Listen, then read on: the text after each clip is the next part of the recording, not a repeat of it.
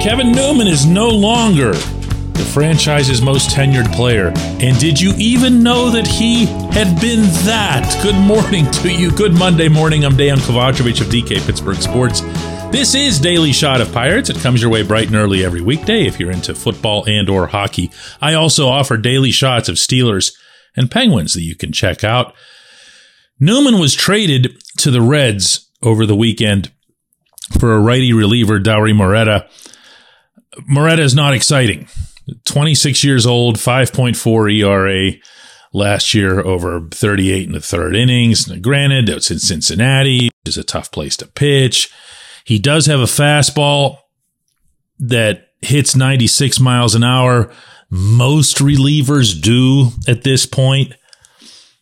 He had a pretty decent whiff rate, especially on his fastball and his slider. He has a terrible sinker that doesn't sink.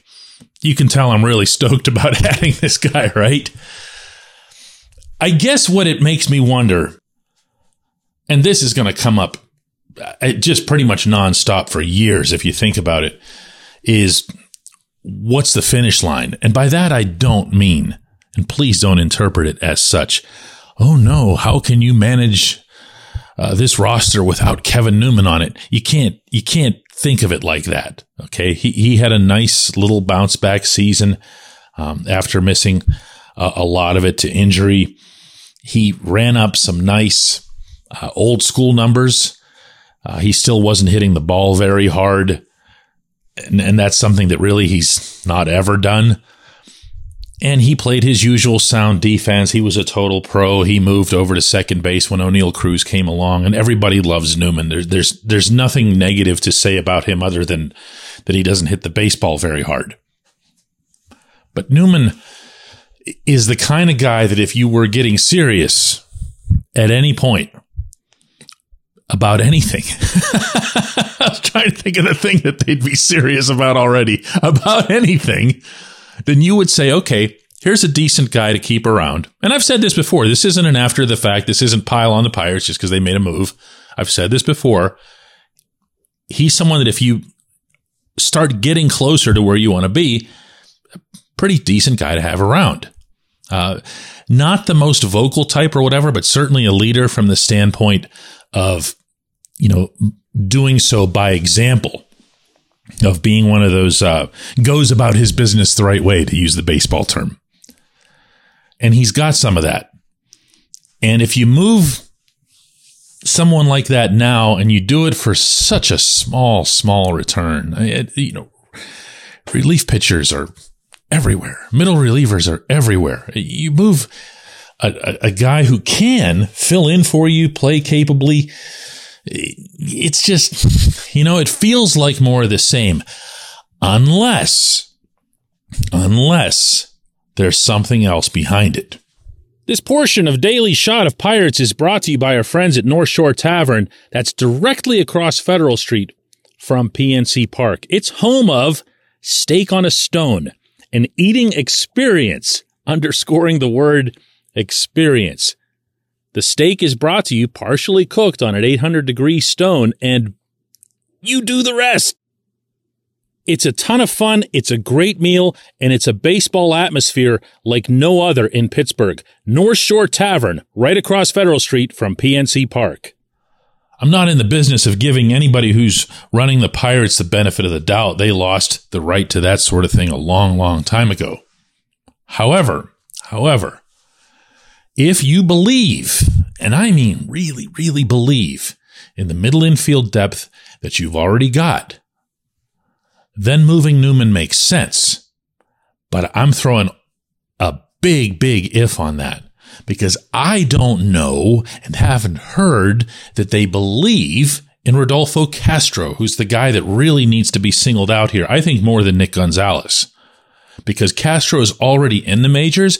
Castro has shown the ability to rise up on occasion, do things that other guys can't. He's got some pop. He's got some speed. He'll do some things that'll make you scratch your head. But he's got a passion for the game. He and Cruz have a long-standing relationship. There's maybe something there, but I'm saying maybe in part because they seem to constantly be saying maybe behind the scenes. If there's some sort of deep commitment to Castro as even a potential second baseman, I've never picked up on it. Gonzalez is a different story. His season wrecked by injury for the most part, went to the Arizona Fall League to try to recoup some of those plate appearances. He still has the pedigree. He is still seen as someone who should make it to the majors as a significant hitter. And when I say significant, I'm talking about pop, not just home runs, but driving the ball and driving the ball to all fields. But he's got to do it. He's got to do it. You'll notice that there aren't many people saying anymore, oh, Nick Gonzalez, he's the guy. He's the guy. When you're talking about the system now, his name sometimes doesn't even come up. You can get through 9-10 names without mentioning him.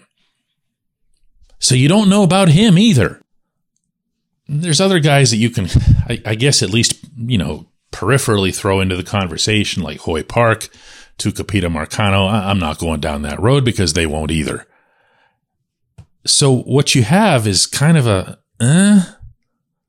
as far as second base goes. And you see where I'm going to here. You could have brought back Newman at least for another year and found yourself some fungible middle reliever anywhere. So I'm not mad about this trade. That'd be bizarre. Okay. It's not worth either being mad or sad or happy about. It's nothing. Okay. What I try to do with these types of moves is to figure out why it is that they're doing. What's the underlying thing? What's the impact ultimately going to be? And this just didn't move the needle much. Certainly not enough to send out somebody that you do trust to do a job the right way. When we come back, J1Q.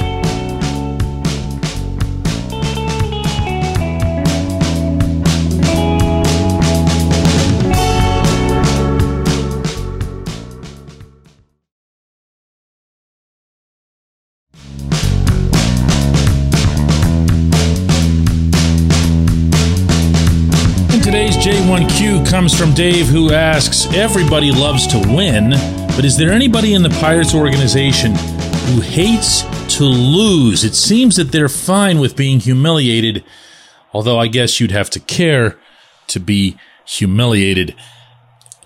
I can anticipate, Dave, that it's going to be one whale of an off season when it comes to this sort of thing.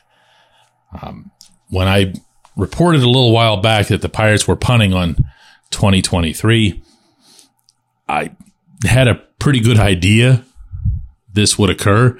I also had a pretty good idea that, well, no, actually, I take that back. I didn't anticipate the degree to which they'd not be around, There was a part of me that anticipated that they'd be to an extent, front and center to try to fight off the impression that they don't care, because that's now the overwhelming thing, isn't it?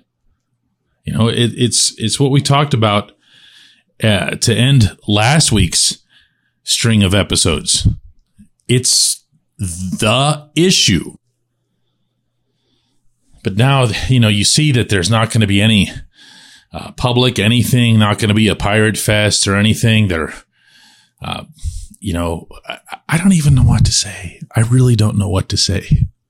I just can't imagine that there's a set of smart people sitting at 115 Federal getting together and saying, here's a good thing. Let's just not say anything. Let's not be visible. Let's not be audible. Let's not get out in front of this. Let's not let people know, let people see and hear and feel the degree to which we care.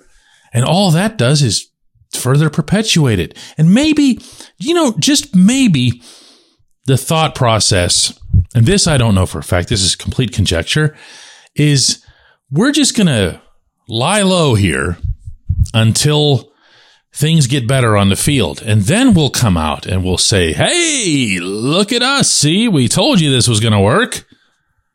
Maybe that's the thinking. But even that's just so backwards, so passive.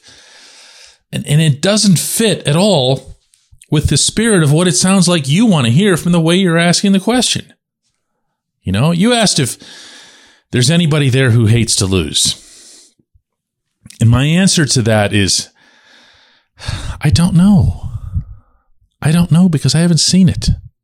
You know, I haven't heard it. I haven't felt it. I haven't seen anybody get really upset. And that, by the way, rubs off on pretty much anyone involved.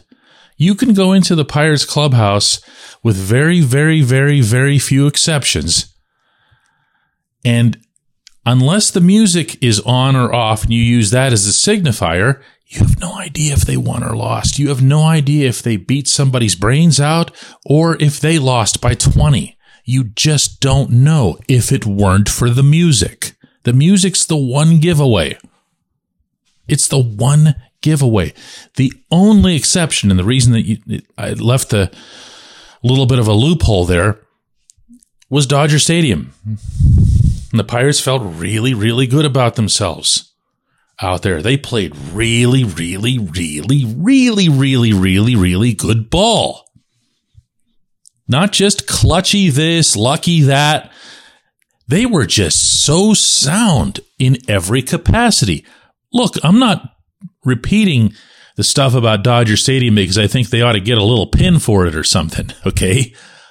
I'm citing it as an example of what it could be if the young team, the young roster at hand was ever supported, and how good they could feel about themselves and how they could develop their own competitive spirit, even if the people over their heads don't have it. And they might not.